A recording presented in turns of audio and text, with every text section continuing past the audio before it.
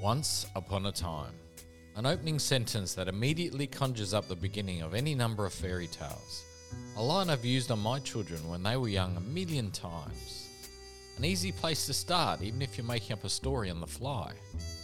Bedtime storytellers know that a fairy tale has to have an intro, a turning point, a difficult stage, and the happily ever after, of course. But how does that translate into business storytelling for the 21st century? I'd argue that it's the exact same principles at play, even though we call it by different names. For more than a decade, I've been working with entrepreneurs, corporations, and marketing folk designing systems, processes, and content strategies, leveraging these centuries-old storytelling principles to attract, engage, and retain an audience. To do it consistently and ultimately to keep their audience engaged also. It's no longer enough for a business just to provide good service or sell great products.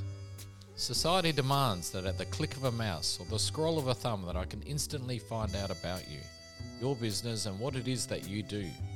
Evidence that you know what you are talking about and that you can solve the problem I have. It's more important than ever for key business people and organisations to be visible in an ever-increasing noisy world. But many still aren't there. Countless have tried but don't seem to have the cut through. And yet there are many that do and do it well. My question is why? Welcome to the Telling of Story podcast.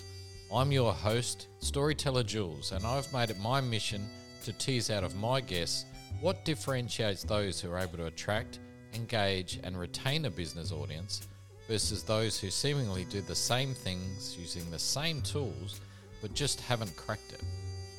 Is it persistence? Is it skill? Is it the content? Or is it the platforms? Is it personality? Does it come naturally, or is it a learned skill? Or is it luck? My intent, however, is to not just interview interesting people.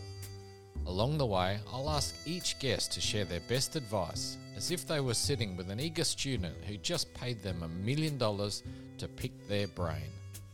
What secrets would they divulge?